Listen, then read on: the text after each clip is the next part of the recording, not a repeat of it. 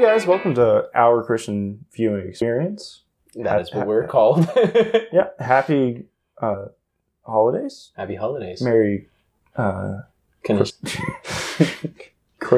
Christmas? Happy Festivus.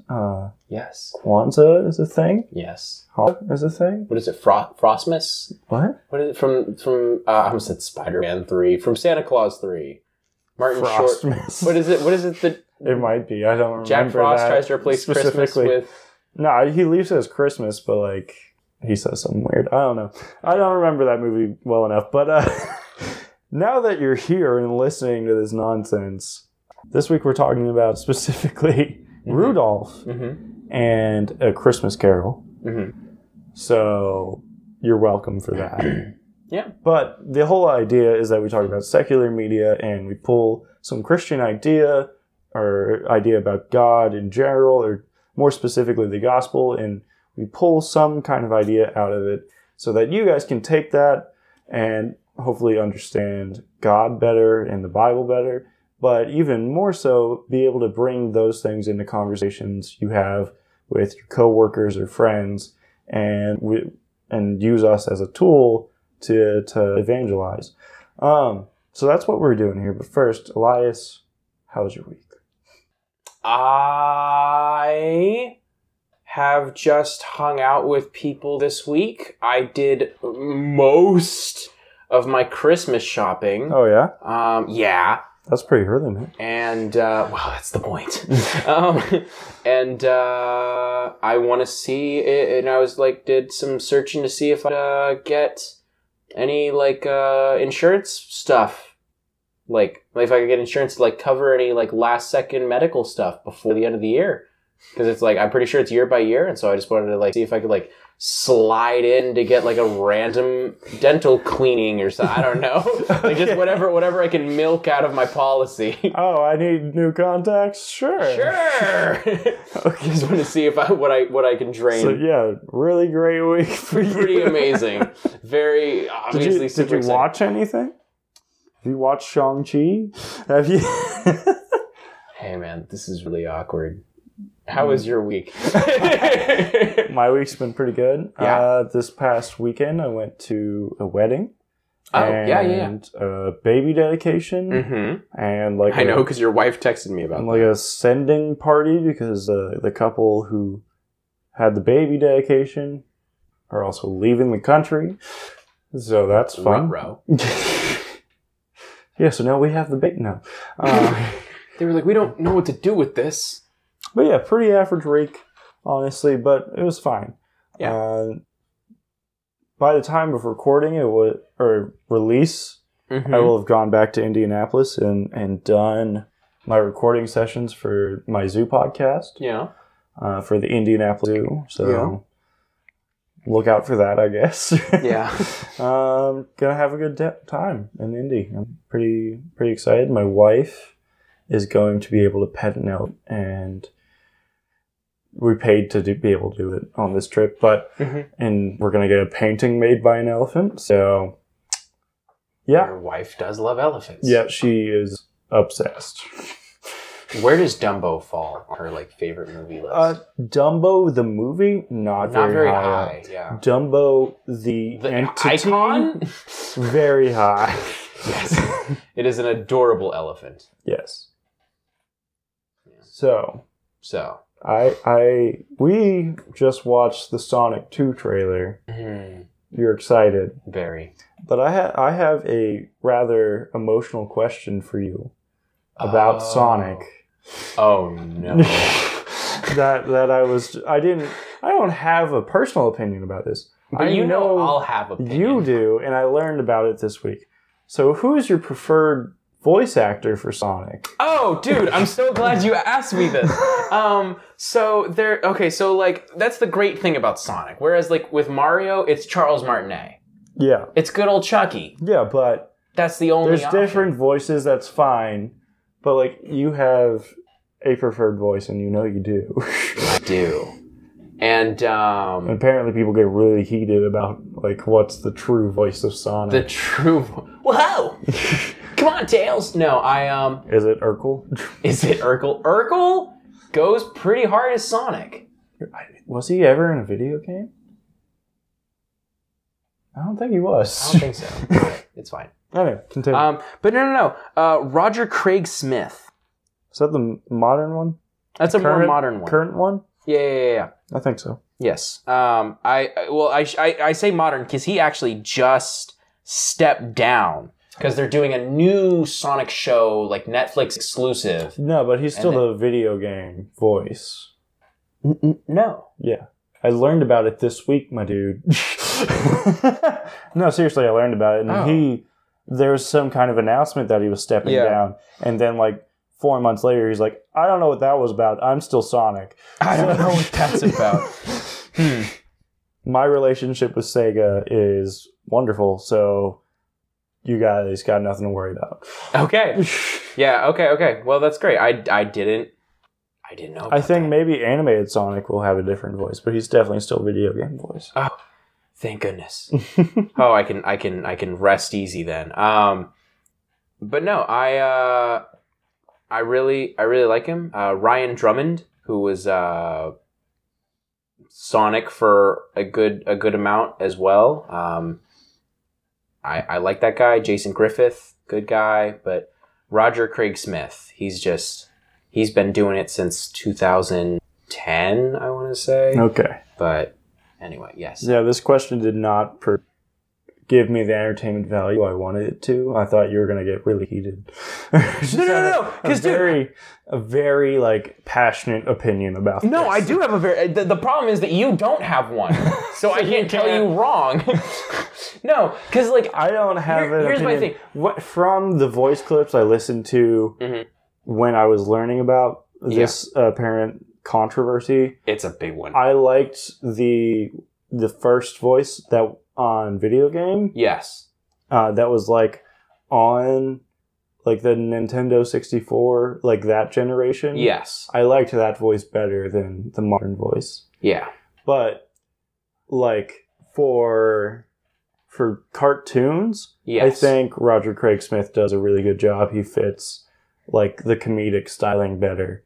But like yes. I like that first voice like just in general more.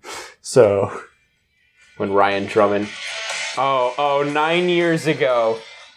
Talk about low budget flights, no food movies. I'm out of here. I like that is in my head. That is I don't know if we're gonna keep that in the podcast now. Anyway, but Ryan Drummond is the definitive voice of Sonic in my head. Yeah, but when you hear Sonic, you hear that. I hear but that's not. I'm out of here. You're too slow, Tails. Come on, like. But that's not who you want it to be. Yeah. No. Because I like that because that's a very quippy Sonic. Yeah. You're playing a video game. He's very fun. Yeah, he's very fun, very like, stop that, egghead! And then you just get back to the video game, you know? Yeah. But then for like a show or something, like Roger Craig Smith. Okay. Yeah. So that's my thing. Video game Sonic, Ryan Drummond all the way. That boy. But Roger Craig Smith has a very good like voice acting repertoire, and I think he's doing great. And then obviously Ben Schwartz is doing the movies right now. Yeah, and he doesn't sound like very far off at all. No, he doesn't. He has He's a very like, energy. Different. Yes, he's a very different, like voice wise, very different Sonic. But he definitely hits the voice, and he knows the audience he's playing to, and that's all I can ask for. Mm-hmm. Well, what's his name? Ben Schwartz. Ben Schwartz. I've been watching like DuckTales intermediately. Like, 2 episodes a week whenever I feel like I have time and I, for some reason, am in the mood for it. Yeah. He is the voice of Dewey in that show, and it's practically the exact same voice. Yeah. And, like, it's really weird whenever I, like, take time to think about, like... Think about the fact that the Dewey voice is Sonic at all. the Hedgehog. Yeah. Both blue characters. Yes. He's found his niche. Blue. I don't want to hear him ever voice Blue from Q Kazoo. No, I don't want to hear that. Sorry. You know what? I think he would probably do an okay job, but it wouldn't be he'd like have the correct. Energy. He would have the energy. It wouldn't sound right. No, even if it fits. Come on, like no, that he could definitely hit the energy, but the voice Yeah. wouldn't be right. So anyway, the Sonic Anyways. 2 trailer came out. Mhm. I I love it. almost know nothing about Sonic lore. So just from like Tails' voice, I assume he, even though he sounds like a she, he anyway, he is like seems very like way more timid Yeah. and like less confident in himself and less like Yeah. happy-go-lucky than Sonic. And he's flying on the tornado, and and they're going and they're But- doing their thing, and That's what it's all this. is that sing- correct? Yeah, no. Okay. As soon as I heard his voice, I was like, that is Tails. That's the weird thing about like voice acting. yeah. At least for Sonic, was that like Tails has had way more voice actors and different voices than Sonic ever has. Yeah. But like you know exactly what Tails is supposed to sound like. He's all, come on, Sonic. Like, yeah, he's yeah, like you said, he's just a lot more timid. But like, he's like, oh, I gotta, my boy is in trouble, and so he's like, yeah, It's his best friend. yeah, his best. How do you friend. feel about them not knowing who the other are in this movie? Well, they gotta meet at some point. I guess, but like they It could is have kinda- just like been friends in the whatever world they came from. They could have, or even have met at some point when Sonic was universe hopping. Yeah. If you remember that weird story detail. Yeah, I don't know how I feel about Sonic like becoming a superhero in our world. That doesn't seem right to me. That but, doesn't sound. Yeah, that energy is off. Yeah. That is. But like it's how totally Sonic would do it. Yes. Yeah. If Sonic were to be a superhero, that is how he would do it. But like at the same time, I don't think Sonic would want to be a superhero. No, He'd just be like doing his own thing. Sonic is very laid back. And Sonic is very like, and, like, save the the- house is on fire. I sometimes save the world like every couple of years whenever Dr. Eggman is doing whatever. Yeah, but that's just because it harshes my vibe. Yeah. I but can't not, do my thing when He's Dr. not trying to save the world. He's just like, this guy's always messing with me, so I put him down for a little bit. It's a matter of principle more than anything. Yeah, I can't relax like this. Yes, he's so cool. I love him. He's one of. Do you like Brian Craig Smith as Shadow the Hedgehog? Okay. Yes. You do? Yes. Okay. I had to like really like. Because Shadow the Hedgehog got his own video game, and he was the voice. Mm-hmm. And so because of But it's way more serious.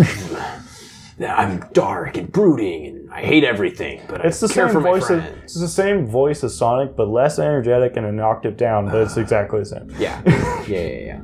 There have been many times where the voice actors were the same person, but it's fine. Anyways, but no. So for Shadow, that Shadow the Hedgehog game that you just talked about for the GameCube, This is your favorite game? I had it. I have it, I guess. I played it. It's one of those games that has like a million billion endings, but then like there's like one like true ending. If you get all the endings, you can get the true ending. Okay. Anyway, it's really bad. That's a horrible game. It's a horrible game. But, dude, I can think of very few things that were more entertaining to me as a child than You don't playing care that game. And just, I'm about- Shadow! I'm Shadow! I'm so dark and evil! You never move past the tutorial. Yeah. You're just so excited. Guys! I'm walking left as Shadow. Yes! I love him. There's something about the Sonic the Hedgehog like universe that just unlocks like pure joy in my heart. And I don't know how else to describe that. Pretty much encapsulates like the Sonic fandom Yeah. of like none of them think this is like the best thing ever. But Well- nothing else does it for them like this does. No, and that's exactly right. Like I love Marvel. I love DC. And I love Star And Wars. just, like even video, you like Mario. Yes. You Oh like my gosh. Yoshi. Dude, you've seen how excited I've been for Metroid Dread for so long. Yeah. You know? Like, Not enough to buy it, but did I not buy it? no, you did not. No, I didn't. You're You right. don't have a Switch. Right. That's right. I didn't get it. I was like, wait, didn't I get You it? played it on my Switch. Yeah, that's what it was. I played through a little chunk of it. Anyway, but no, Quite a significant chunk of it. like a little chunk. Like you moved on to the World next 2. world. Yeah. Yeah. Anyway, And there's only 6 worlds, so there you go. But no, I love these franchises, these things. But there's something about like Sonic the Hedgehog. Like I just have to hear that voice, and you're like seeing and I have the same a response. new image is like, oh. Every time a new game, because oh my gosh, okay, so every time a new game is announced, You don't think it's gonna be good. no, But you're so excited. I'm so excited. Like every new Mario game is really good. And then here's the next thing. Here's the weirdest. but you're thing. not excited. So the Sonic Colors game came out, right? The Sonic Colors Ultimate, and it Yeah. came out for the Switch. And as soon as it got released, the internet caught on fire. You mean the Sonic portion of the internet. The Sonic portion of the internet caught on fire. Wait, see, like I saw Because- nothing, and because- you're like the internet was exploding. Because I couldn't escape images of people just like walking and then falling through floors. Like the game just didn't work on like any level. And I got more excited to play it. Okay. I just there's something about Sonic the Hedgehog. You can tell me good news, bad news, no news, mediocre news. Anything that makes you think about it. It just gets me so happy. It gets me so happy. All right, we're gonna get into. We spent way too much time talking about Sonic. Sonic. I love him. We're spending way too much time talking about Sonic now, but gonna segue into the feature presentation. So a second ago, My boy. Yeah, a second ago we were talking about my boy, Sonic the Hedgehog. a second ago we were the talking blue about blur. Sonic. No, what was it? What? Oh, he called himself like the Blue Avenger or something in the No, trailer. I don't yeah, remember. yeah. I don't care. I'm gonna We were quote talking it. about him in the trailer being a superhero. Yes. And like, would Sonic be a superhero? I don't think so. No. If he was, that is the correct way to do it. Yeah. This is going to force us to be a segue of like, I love A Christmas Carol. I listened to a version of it read by Tim Curry, and he does a really good job. And I listen to it more than once a year. And I've already listened to it this year. Yeah. You know, listened to it in July, and I listened to it in January and February, but I've listened to it So this is the first time for Your this Jungle Christmas Book. season. Yeah, I like The Christmas Carol, the book, the writing, the performance by Tim Curry specifically, yeah. a lot. Yeah. Here's where it connects. I don't believe ghosts are real. Mm-hmm. Charles Dickens, I don't believe he thought ghosts were real either. But he was very, not like C.S. Lewis or J.R.R. Tolkien level of Christian, Yeah. but like he was not, like even for the time he was very, like not afraid to like just put it in just whatever reference he wants in his writing. Right. So there's like, not like overt analogies and things in A Christmas Carol. Yeah. But every time, like, it's about Christmas, and they're not afraid to, he's not afraid to say, like, oh yeah, and ever since the mighty founder of Christmas, and all the spirits are like, I have nearly 1,800 brothers, because there's been 1,800 years since the first Christmas and stuff. Like, it's in some of the language about, like, I see writing on your brow about this and stuff like Yeah. that. It's very biblical in nature. But what I'm trying to say is, if I believe Charles Dickens didn't believe in ghosts, but he, like in writing this, he was thinking, if ghosts were real, how would that work within my belief system? Yeah. If there is like some like kind of spirit, like that would be charged by God to represent the celebration of Christ's birthday, what would that look like?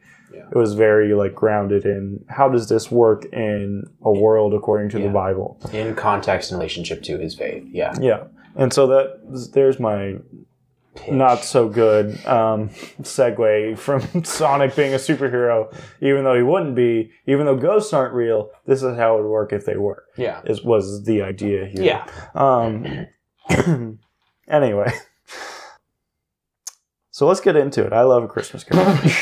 Okay, so I'll take it you're going first. Yeah. Ebenezer Scrooge, which, by the way, like, why aren't more people named Ebenezer? Like, I'm not going to do it, but... Exactly.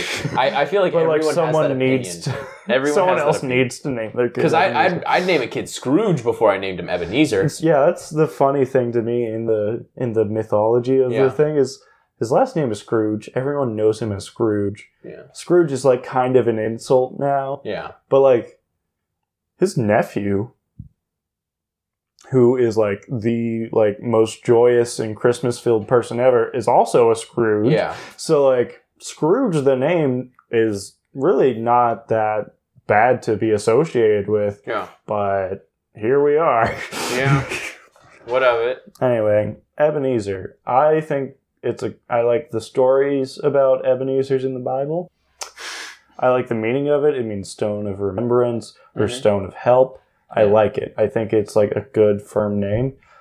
I can't name my kid that, but I need the people out there to name their kids that from now on. We need a Ebenezer comeback. Yeah. I don't even know if it was a popular name like when this was written. Like maybe that's the thing. Maybe Charles Dickens had the exact same thought. I'm gonna write this book. There's going to be a lot of y'all out there going to read this, going to start naming their kids Ebenezer. Yeah, well, it kind of fits with like the journey Ebenezer Scrooge goes through. Towards the end, he is like very... overcome. He's like overcome with joy and remembrance for what these spirits have done for him. Yeah. And so like he as a person is walking around as a like sign of the Lord's will and the quote-unquote Christmas spirit, which should just be called the Christian spirit, but Christians fail to actually represent that spirit throughout the year, so here we are. But, like, that's, like, what he becomes. He becomes, like, this firm thing you can look to see what is Christmas like, what is God supposed to be like. It would be Ebenezer, which we can remember what God has done for him, because the Ebenezer... you write, thus far the Lord's helped us on there. And so you go look at that stone, you remember, oh, here's this time God helped me. Same thing with Scrooge. You can look at him and look at how God has impacted this man. Anyway, I didn't even plan on talking about this. I just want to talk about the name Ebenezer. But I think it fits into the whole idea of the story very well. And it is an easy way to call this story to God and to relate it to other people. Be like, hey, just the name Ebenezer and how that interacts with the story and where that name comes from. You can connect it to God pretty easily. Yeah. Right. So mini presentation. So I should. So when I'm editing this later, I should put like the theme music in again here, and then you can come back. Okay. So the real feature presentation. Yeah. So I don't really want to like give you all the details of the story. Everyone knows the story. There's 1,000 adaptations of it. I don't think any adaptation has matched up to where the book is. The closest adaptation has been that I've seen has been the Jim Carrey version. The Jim Carrey one. But the Jim Carrey one kind of like loses all the fun at the same time. Like what's happening in it and the language is really accurate, but it's just like, which is really sad for an animated film. Yeah, it's just like even the animation is just like, it's fun, creative animation, but it's just like the spirit isn't there until the end of the movie, which is like, oh, maybe that's the point. But like when you read the book, the spirit of the story is from the beginning. You can like tell what's going on, and you just feel, even the first chapter, you like feel uplifted by it. Like you do not get that in the movie at all. No. Anyway, sad times. You don't get the warm and fuzzies in the movie until the very end, and even then it might not work because the weird animation. What's it called? Cell shade? No. It's motion capture, but Yeah, I'm not picking up. Where something is almost human and it looks weird. Uncanny Valley. Yeah, the weird uncanny valley of the entire movie. Yeah. It really gets in the way. Uncanny Valley hits you a lot harder than it hits me. I like the way that movie looks. I like the way Polar Express looks. Polar Express looks better to me because it's not so close to human. But like in this movie, like you can see the pores on Scrooge's nose and stuff, and it's just a little too much. That's like the exact place where Uncanny Valley gets me. Yeah. Like when you saw like Princess Leia and Tarkin in Rogue One, I didn't care at all. I was like, that looks amazing. Yeah. Other people are like, it's the worst thing I've ever seen. Yeah. And I'm like, no, this looks fantastic. Leia looks amazing. Tarkin looked...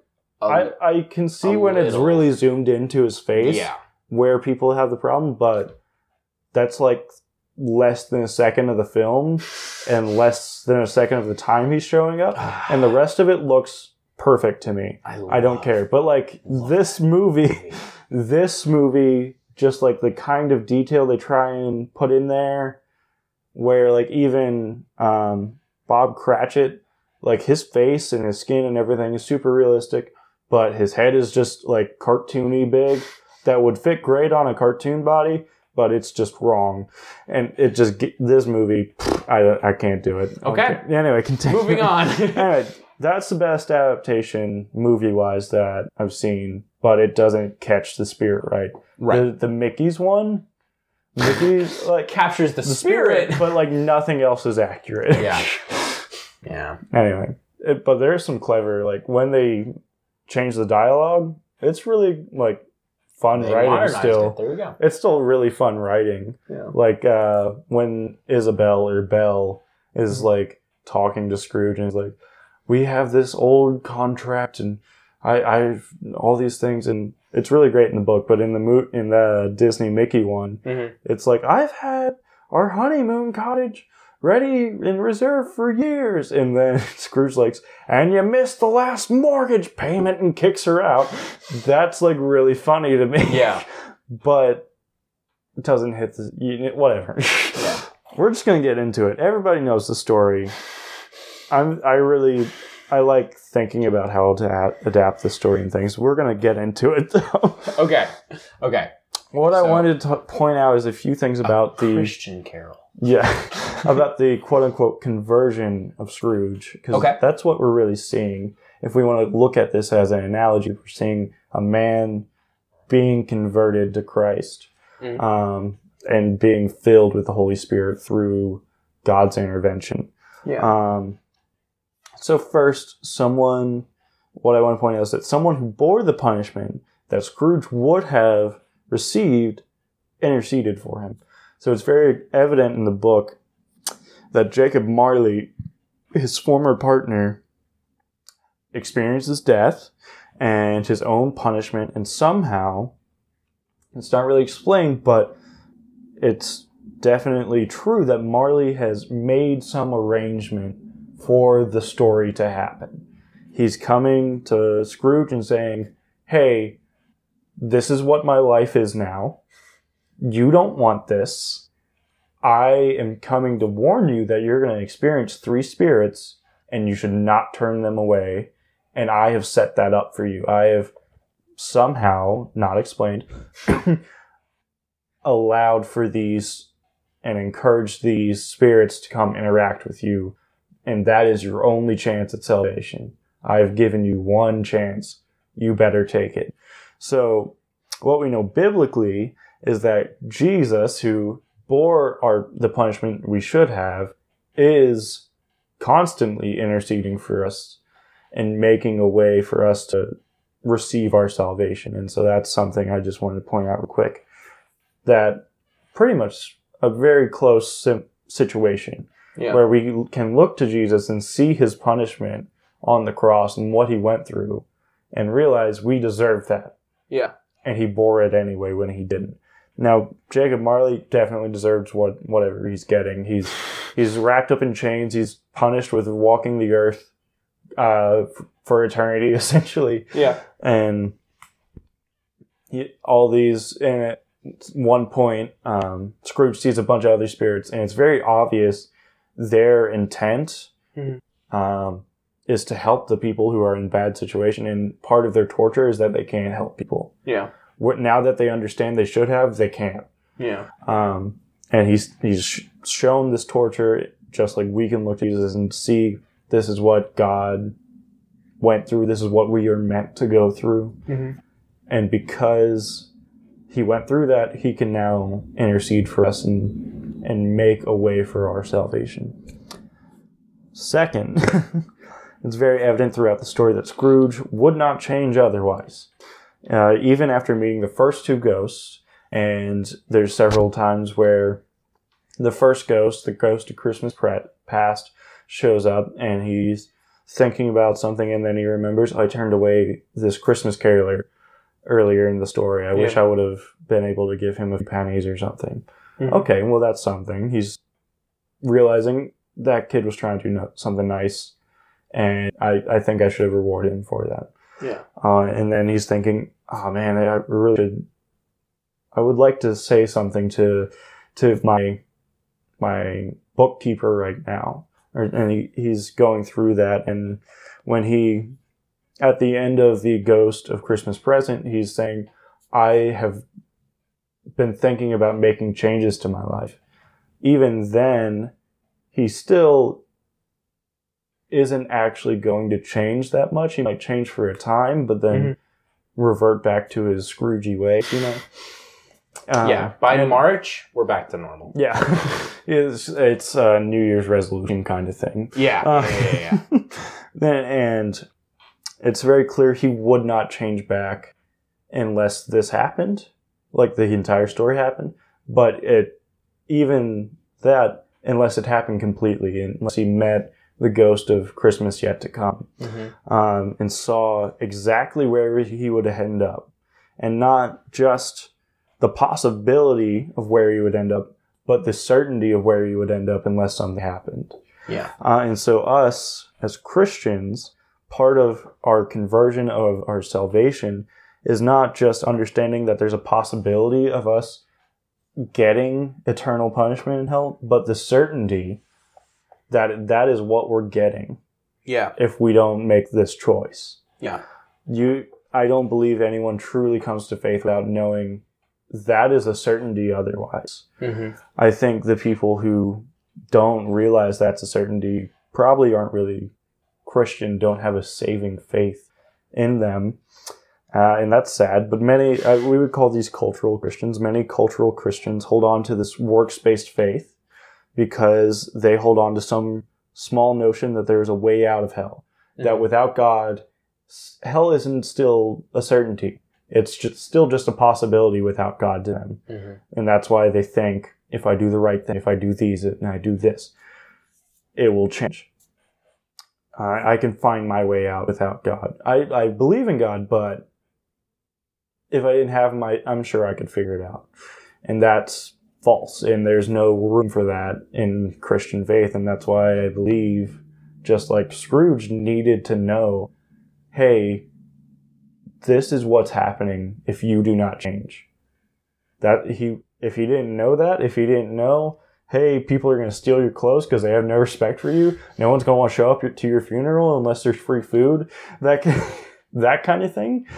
There's a point where he's with the ghost of Christmas yet to come, and he's begging him, hey, show me some tenderness about this man's death, because he refuses to accept that's him, even though all the evidence is pointing that way. The only tenderness that the ghost of Christmas yet to come can show him is people being happy that he's dead, because they will get a better lender on their mortgage because no one's as bad as him. Mm-hmm. That's the best that can happen in his death. Like, that's the reality he had to realize would certainly be true unless he made a real change.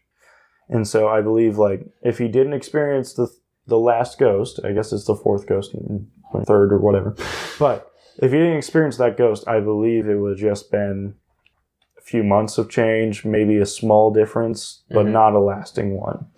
And he would still end up with that future unless you knew that was certain.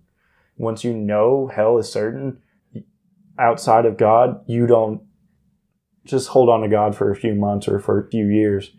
You hold on for the rest of your life. And so I think it's pretty necessary for us to understand that when we choose to follow God. I don't know if you would agree or not, but that's would you agree? Yeah. Yeah. Okay. Cool. I was gonna say, I was like, so that's question there. That's another thing I'm pulling out of this story. The last thing I wanted to. Oh, sorry, not the last thing. Third thing I wanted to pull out of the story was Scrooge is the one who makes the decision to change his life. Yeah. As he says, to live in the past, present, and the future. The spirits of all three will strive within me. The spirit of Christmas will be with him throughout the year, is what he pledges. Keep Christmas in his heart. I mean, sorry. But the ghost of a Christmas present? Nope. No. Because it's not about Christmas, it's about God. Why don't you understand this? The Foster special. The Foster special. Anyway, he makes the decision to change his life, but he is not the one who saves himself. Yeah. And he was only allowed to make this choice because a supernatural being or entity chose to make a way for him to make interceding that choice. Into his life. Yeah, like we said before, interceding. But also these three spirits of Christmas, past, present, and future, and whatever entity is above them and in charge of them, decide which... That's what he should have done. So I'm Can I talk to your boss? Who's your manager? I'm a man of business. Yeah. Sir? I don't think you understand the position that you're in, actually. Anyway, continuing. So, which I believe Charles Dickens would say, like, God is in charge of these three spirits. Yeah. And that's, I believe, what Scrooge believes is happening, is God is in charge of these three spirits, because he talks to the ghost of Christmas present about certain stores that and poorhouses and things being closed on Sundays in God's name, and asking why God, or he asked why you, the ghost of Christmas present, would close on those days when people are still in need. And the ghost of Christmas present is like, he's a fun guy, but he really gives it to him a few times. And he's like, why would you assume that because someone does it in quote unquote my name or the name of my brothers, that we would ever approve of such a thing? Yeah. And that's also true for God. But I bring that up because it's very clear that Scrooge associates these beings with coming from God in some way, because the people who are closing their stores and poorhouses or whatever on Sundays are claiming to do it in the name of God, not in the name of the ghost of Christmas present. Very clearly, that's what he was talking about. Yeah. But anyway, so Scrooge is not the one who saves himself, but he was allowed to make this choice because these supernatural beings chose to make a way for him. Mm-hmm. So this shows how the quote-unquote contradiction in the Bible works, where we see the argument between Calvinists and Arminians, and where we see the same, not only in the same Word of God, but the same authors in the Word of God. And I'm mainly thinking of Paul, where he talks about the elect and being chosen by God, and these things, and the potter and all these things, and how God is choosing who will be saved or not.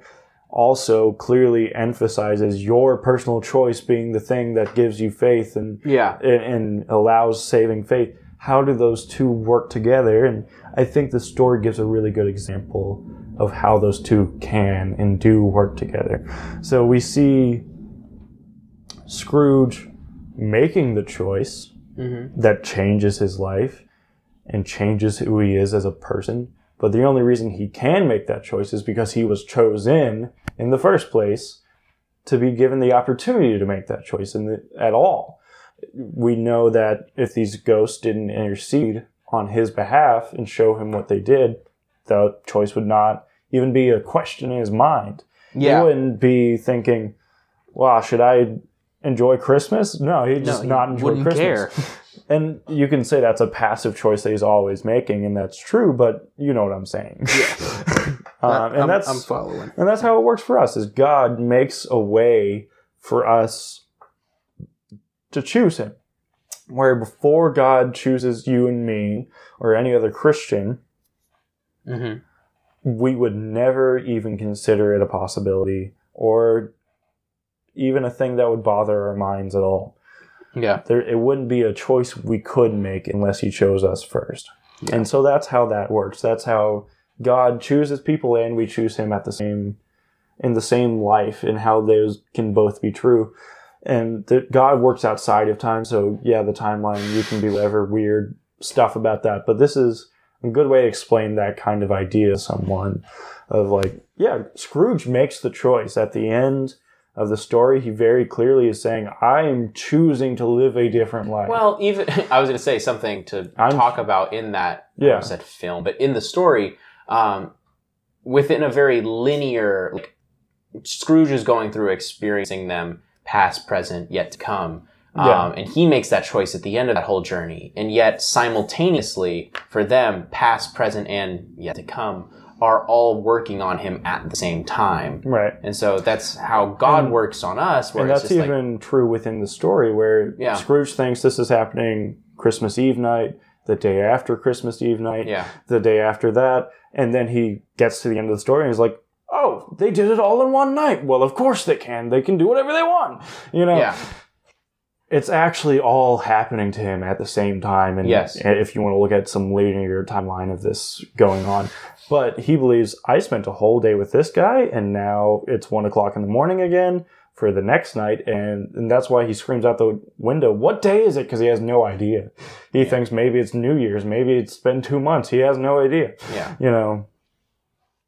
But continue with your point. I just wanted to point out, like, hey, that's actually in the story that they're all doing this at the same time. Yes, that's all. I just wanted to make that other comparison to God, or that within the story they work for God, like you pointed out. Yeah.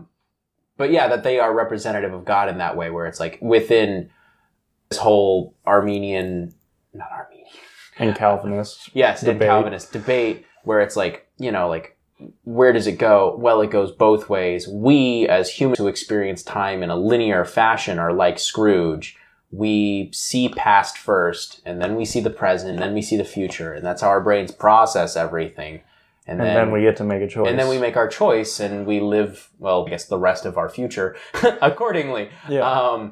But with that being said, like, from the timeline of, like, the ghosts, like, all of that happened in one night. All of that happened at the same time. They all worked on him at 1 o'clock in the morning in the same moment. Past, present, and future all came together to give him the chance to make that choice. They didn't force him to make the choice, but they knew what his answer was going to be at the end of it, and that's why there was a supernatural. And that's why they're there in the first place. Yeah, they're not wasting their time. They know what's coming. And so how I often think about it is like this Armenian point of view is just, how does this work according to man? Mm-hmm. How do I experience this? Well, in my experience, I was once not saved, and I learned, and then I chose. Mm-hmm. So clearly it's my choice, and that's how it works. Yes. And then the Calvinist point of view would be, well, how does God see this? Yes. Clearly he chose you, or else he has a plan, he's omnipotent, he's all powerful. Mm-hmm. Clearly he's the one who's in charge of who chooses him, because that's how that has to work. Right. I don't remember if this was an idea that I scrapped, or an idea that I did for literally like the very first episode that we recorded and then we dropped it, or if this was just like a very early episode or not. But Secret Wars, Dr. Doom. You did that one. Did I do this one? Yeah. Okay, but no. The thing that like won me over to that idea was like reading that comic book and being like, Dr. Doom like freaking out because he's like, everything that I could imagine happening happens, because like that's just the level of power that he has. He's, he's just a dude. So anyway, but no, like for God, like his, like, for him, he made a plan. It's set in stone. Sorry. There's no, Yeah. like, he thought it up, If you and want so to it's done. place God in our understanding of time, at the beginning of time, he knew exactly who would be saved, who wouldn't be saved, how that would happen, Yep. how they would all interact with each other. So yeah, he chose, but that doesn't mean you didn't choose it also. Yeah. And that's how those two things can coincide, and how I think the story of A Christmas Carol really shows how that happens. It's just like how you can go to Applebee's with a friend and both choose 2 for $20. Okay. Last thing I want to point out, very not insignificant, but very simple thing, is that we see a lasting change in Ebenezer Scrooge. Yes. Not just this Yes. temporary change that we talked about before The for story- a year or so. Yeah, the story does make a point. That he, like, to his death, you never met a man who kept Christmas better. Yeah. That kind of thing is what it says. And so it's not just a year or so that he does this, but a lasting and entire life encompassing change. It changes the way he runs his business. It changes the way he interacts with the charity people and Tiny Tim and and his family, and all the things he does in his life has changed. Not just, oh, I am gonna give to the poor during Christmas time. What a nice person am I? It's every aspect of his life has changed, and it's changed for the rest of his life. And that's what saving faith looks like. That's the type of change that you would expect to see and you want to see in yourself. That signifies true faith in the power of Holy Spirit in your life. In fact, like I just read before, he seems to promise to hold the spirits within him. Yeah. And that's what, like, allows him to continue on, is like, I will hold the past and the present and the future and the lessons they taught me within me. I will keep Christmas in my heart throughout the whole year, is what he says. He's saying, like, these lessons, the spirit of this experience, pretty much the spirit of God through the lens that I understand the story, is something I am keeping in with me, and that's not something that leaves him for the rest of his life. And it's not just, I learned my lesson, now I'm different. It's, no, this is something that is sustaining me and changing everything.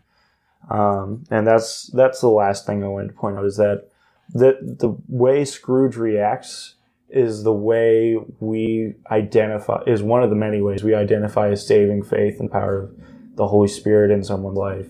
Is a lasting, all-encompassing change to their life. Not just they became a Christian and for a few months they were really nice, and now they're pretty much the same person, but they go to church and now they're pretty much the same person, but they go to church on Sundays. So I guess they're a Christian. That's not what a Christian looks like. But anyway, did you have anything else to add? No. Just the one thing about the timeline. Yeah. That was my one point that I really wanted to talk about. We're getting into Rudolph. So, what if I told you that we've got Dasher, Dancer, Blitzen, all of them. So many. He's got all his reindeer. Santa Claus does, okay? Yep. But there's one little buddy. More important than any of the other reindeer. Yeah. And that... Do I recall him? I hope.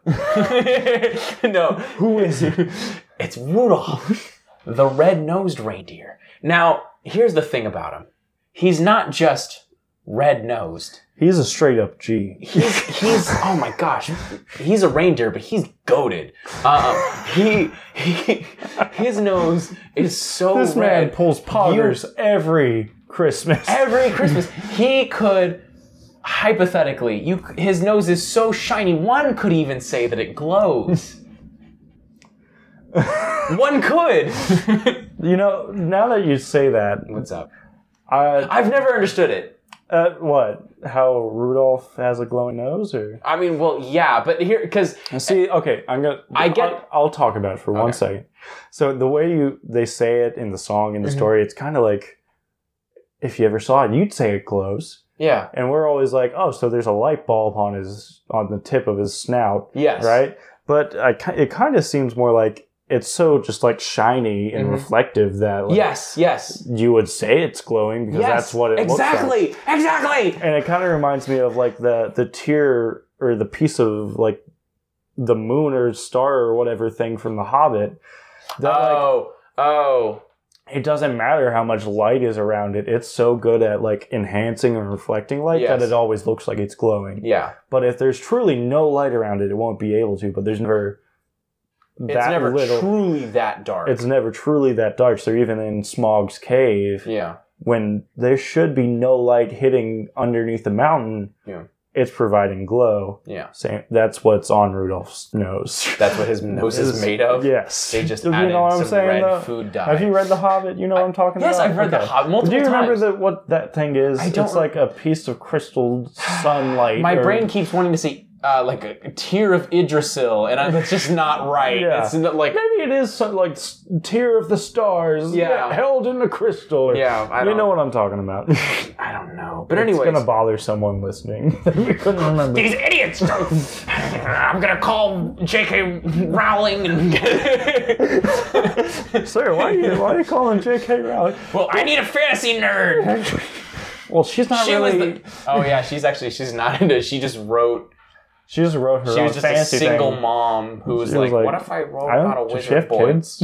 Yeah. Oh, really? Yeah. I want to say she was like a single mom who became one of the richest people.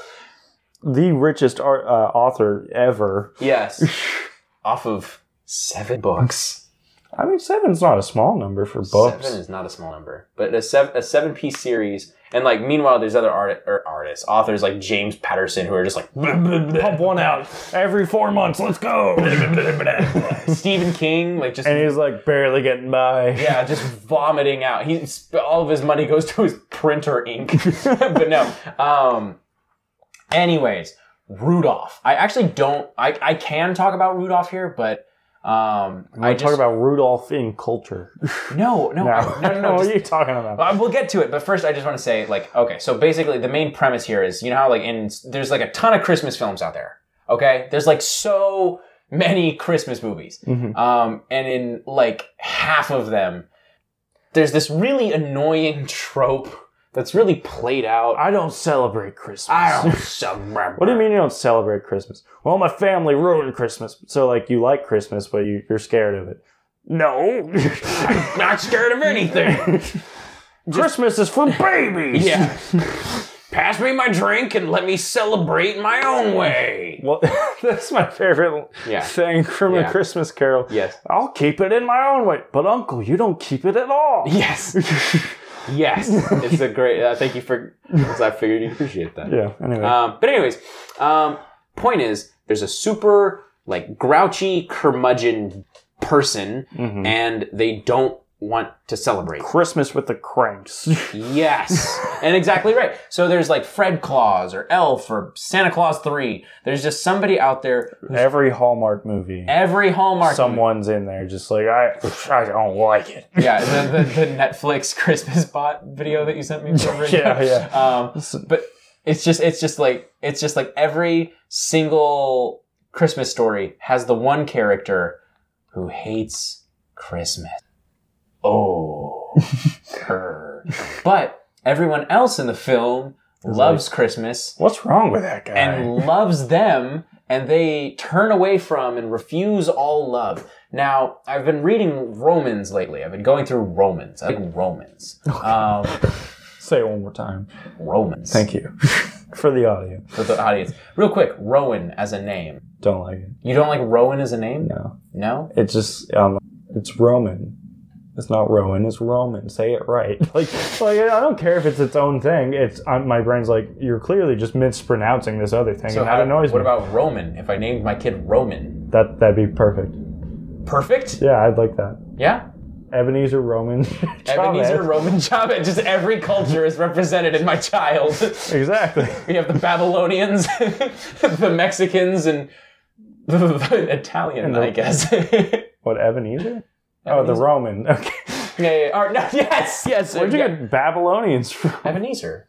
That's just like... Oh, I'm thinking Nebuchadnezzar. Hebrew. I'm thinking Nebuchadnezzar. Yeah. My bad. Anyways. Hebrews, yeah. Romans, and the Mexicans. But No Americans. No Americans. Woo! No. Two extinct cultures. We're hanging on, boys!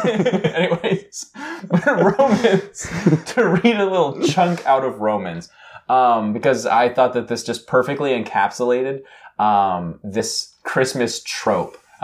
So this obviously being from the perspective of literally everyone else in the Christmas film. But basically, Romans 12:19 through 21 reads, "Do not take revenge, my dear friends, but leave room for God's wrath, for it is written, 'It is mine to avenge, I will repay,' says the Lord. On the contrary, if your enemy is hungry, feed him. If he is thirsty, give him something to drink. In doing this, you will heap burning coals on his head. Do not be overcome by evil, but overcome evil with good."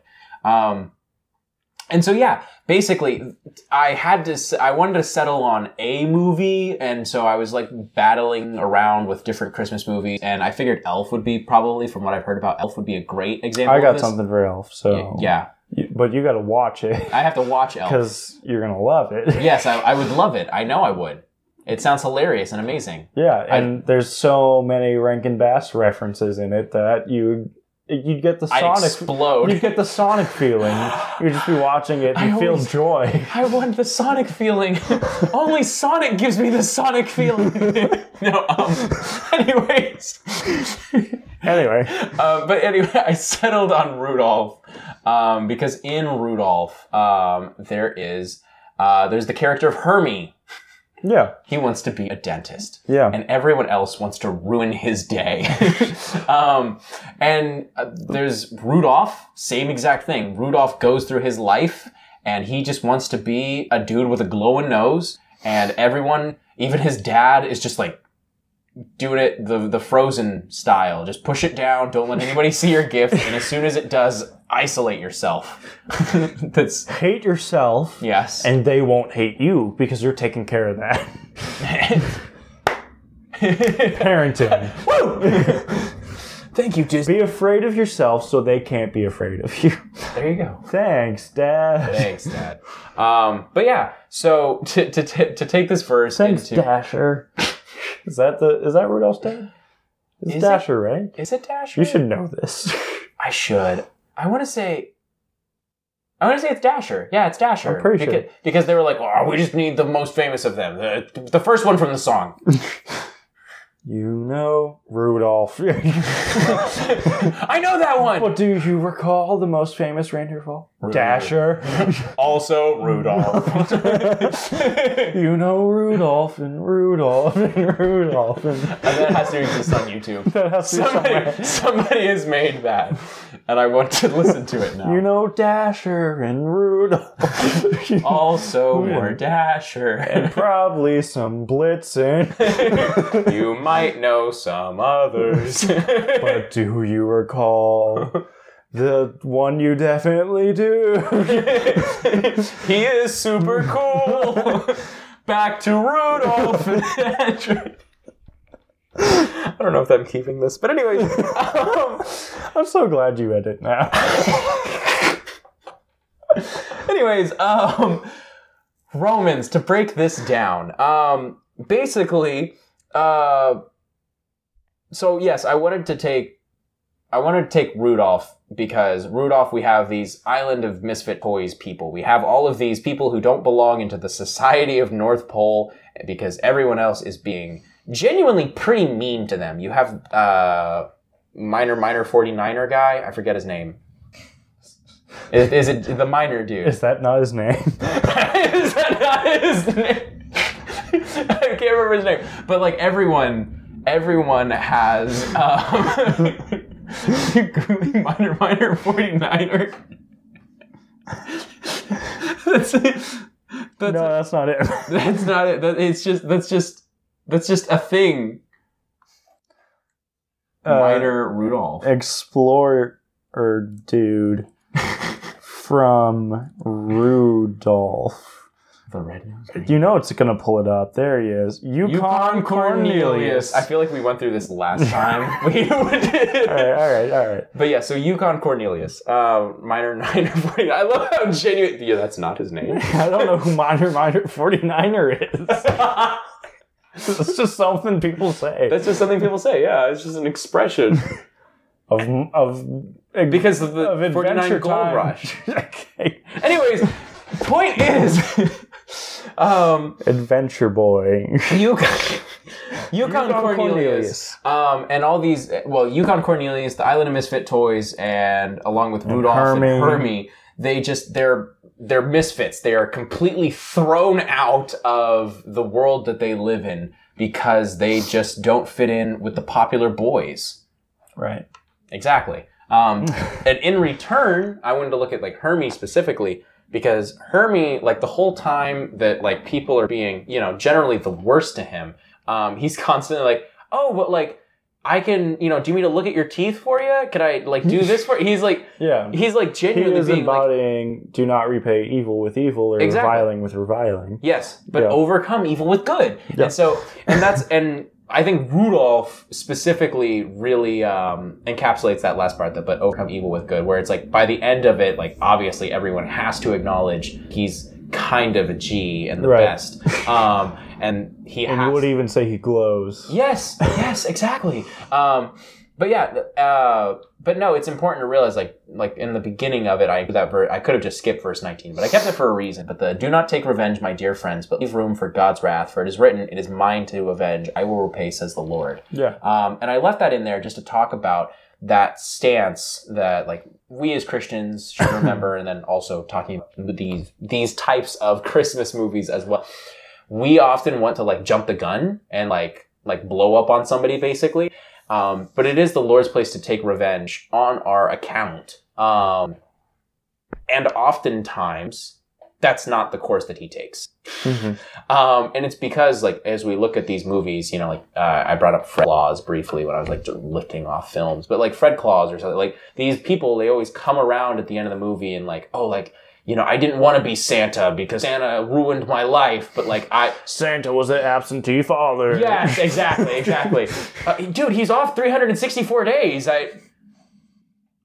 Just get over yourself. Like, on the one day that mattered. Yes. Okay. I mean, I can kind of get it, but like he was there for like every other kid but me, his own kid. Yeah. I mean, I think that's a kind of cool premise, honestly.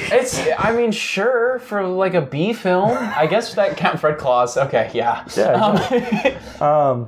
But yeah, anyways, but in these films, like the person always comes around. And so like using like this Christian metaphor here, where it's like oftentimes God does not just like strike down evildoers. And it's because everyone genuinely deserves a chance to accept him. And they can't do that. Well, they don't deserve it, but they get the chance. Okay, fair. In the same way that you and I, quote unquote, deserve it. If I deserve it, everyone on this earth deserves it. Yes. Yeah. No, I misspoke there definitely. But like very definitely. But either way, that's the way that this goes, where it's like in this story, we can look at like, I think the character that encapsulates this the best is the Yeti. The abominable snowman. Like he comes in and he's chasing them the whole time. Minor 49er. And he just has a toothache.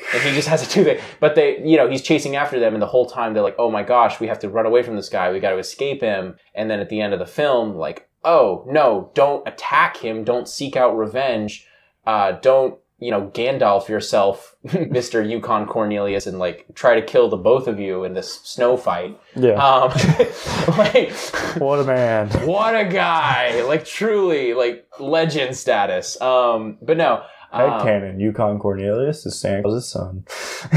I'd see. He was just like kicked out as a child. He was like, I want to search for gold, and he was like, no.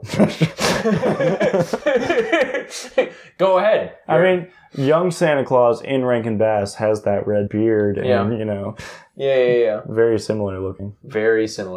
Anyway. It's kind of suspicious, but anyways, and he was perfectly fine with throwing out Hermie and Rudolph. So apparently that's what he does. I was gonna say there is a whole island of misfit toys. Yeah.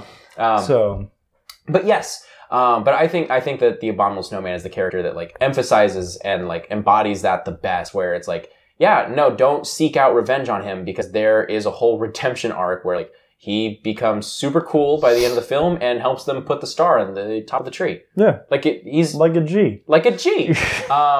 But yeah, no, if, as this film says, if your enemy is hungry, feed him. If he has a toothache, give him a little tap with your hammer. A little tap with the hammer, and it's good, I guess. I think he pulls a tooth. He taps it, and then he pulls it. Oh, yeah, that's what it is. Or like, either hammers it back in, or he pulls it out. I don't remember. Yeah. But either way. If he is thirsty, give him some eggnog. And, do not give him burning coals as Santa Claus would. That's Santa Claus's place. Like Santa Claus and God, pour out the wrath. Yes, it's not your job. This was an interesting point you brought up at the beginning, where you're talking about there's always this grumpy character. And there's I guess a very grumpy character. You could probably link all that back to Scrooge. Yeah, and you see like a more modern day The Grinch, or all these things. You see some character who's just a jerk about Christmas for no good reason. Yeah. Point is, in those stories, in what I just talked about, God intervenes. And the Grinch episode we had, where you talked about the Grinch, Cindy Lou Who reaches out to the Grinch and meets him where he's at, like you're talking about right now. Yeah. And what is happening in Rudolph is there's these misfits that are not right according to North Pole society. Yes. The dictatorship of Santa Claus, who won't intervene on their behalf. Of course. They had to fall behind this, like, flying lion eagle god, but, like, whatever. Yeah, anyway. The point is, there's these people, and let's say this North Pole society is kind of like the church, where, like, the flying eagle god, that's God, right? He's actually taking care of things, but, like, the church can see someone who just does things differently. This guy wants to be a dentist, but we're telling him he has to be this thing. Well, everyone in the church worships this way, but that guy raises his hands and sings louder because he's actually feeling it, that kind of thing going on in the church. Those people feel like outcasts. Yeah. And we often, as a church, will pay them heaping burning coals instead of love. And those burning coals can come in different forms. Right. Is another thing. And we look at their differences and we say, well, clearly there's something wrong with them. They're not loving God properly. But in reality, they're just different. And that's what's happening in Rudolph. Yeah. Is Rudolph, like, it's just assumed that he can't do Christmas right. It's assumed that because... Even though she says, I'm cute. Yeah, exactly. Even though Hermie is just like, hey, I think we eat a lot of candy. We should have a dentist. And I think I have a passion for that. Yeah. They're like, you can't do Christmas right because you're an elf and you should make toys. Yeah. These other toys, you aren't falling in line with our design for you, so you can't bring a kid happiness. There's clearly there's something wrong with you, and we need to figure out how to fix it or just shun you. Yeah. And that's what can happen in the church often, very sadly. But the truth is, people can just be different. Yeah. People can just be more different than you're comfortable with. And you shouldn't pay them with reviling or even consider them to be people you need to, like, excommunicate or shun or push away. Or even if you think they're Christians, you shouldn't consider them someone you can't interact with. Yeah. What's happening in Rudolph is, like, none of these people are doing Christmas wrong. They're just doing it different and, like, having different priorities, but, like, still genuinely caring about the holiday and the mission of the nation state of the North Pole or whatever, and that's glory to the North Pole. The fatherland, the father Christmas land. Anyway, I liked that comparison very much, but yes, continue. Anyway, so like that, I think that's what you're pointing out is, like, these people, these misfits, they're not doing anything wrong. No. They're not the Grinch. They're not the Scrooge. They're not this archetypal character, but the people in the story think they are. And that's kind of what happened to Jesus, even interacting with the Jewish faith was like, look at that guy. He's insane. Like, we need to kill him. We need to get him out of here. We need to shut him up. Whatever. We need to throw his name in the dirt. We need to do whatever can to get rid of this guy. And then Jesus in turn killed them with kindness. Like he was kind to them till the day that he died. I mean, flipping tables excluded. And so like the story of Rudolph we can look at and say like, don't do that to someone just because they're different. Mm-hmm. That doesn't mean they're not a believer. That doesn't mean they're not loving God well. Yeah. It's not like Scrooge where he's not keeping Christmas. These people are keeping God in their actual own way, you know? And so that's a lesson for us as a church, but for us when we're in that situation, or for the people hearing this that might be in that situation where they're just do things a little differently, but they have a very intimate and close and loving relationship with God, but it's just different than most people. Take heart and know, like, don't pay them back. Yeah. What they're giving you. Just because you feel outside doesn't mean you should also push them away. And that's kind of what we can learn from the crew in Rudolph is that like, hey, boys. Like they never repaid them what was honestly due within this church setting. Yeah.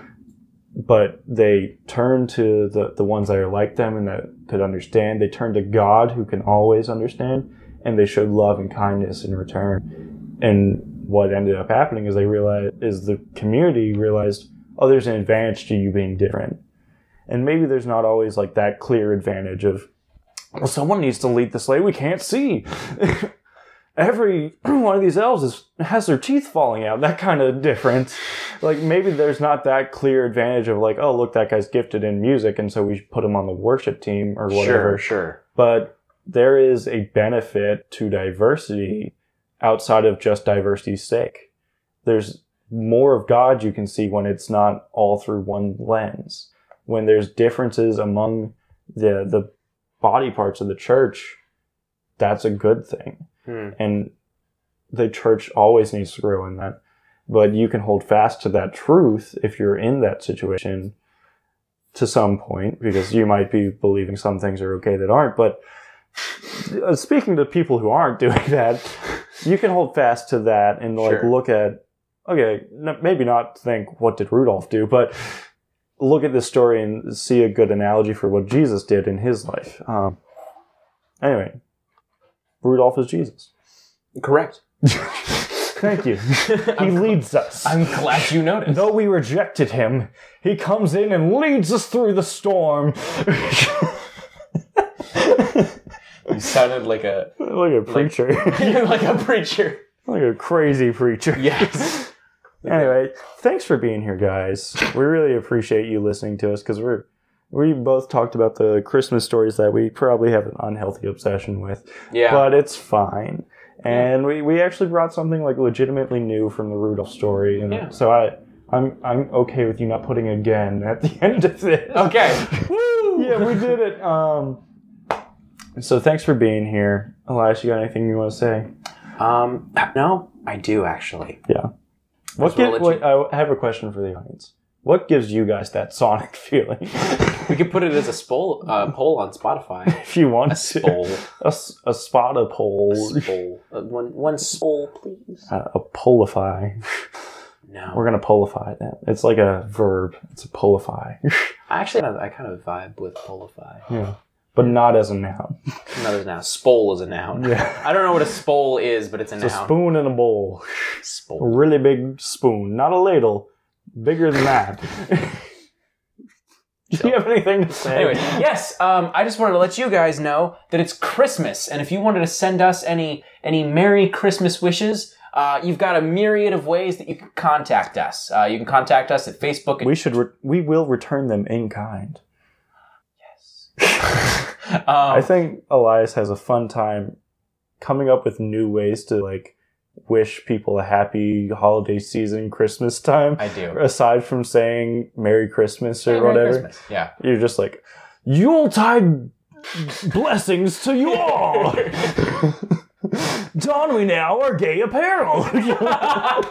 Have you donned any gay apparel this year? Blessings. Yes.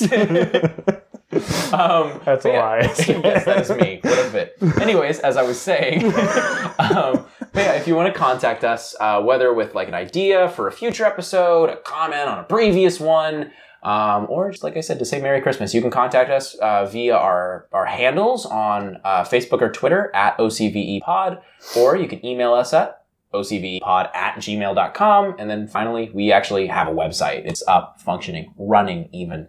So ocvepod.com. So there you go. Yeah. Like I said, just contact us if you have anything to say. But the only thing I have left to say is I love you guys. Have a very Merry Christmas season, I suppose, since we're going to have a couple more Christmas episodes. Go out and jingle your bells. Yes. Yeah. Go out there. Let me hear them jingling around out there in the streets. Anyway, thanks guys for being here. We really appreciate it. We had a good time talking, and we hope you had a good time listening. All right. Bye. Bye.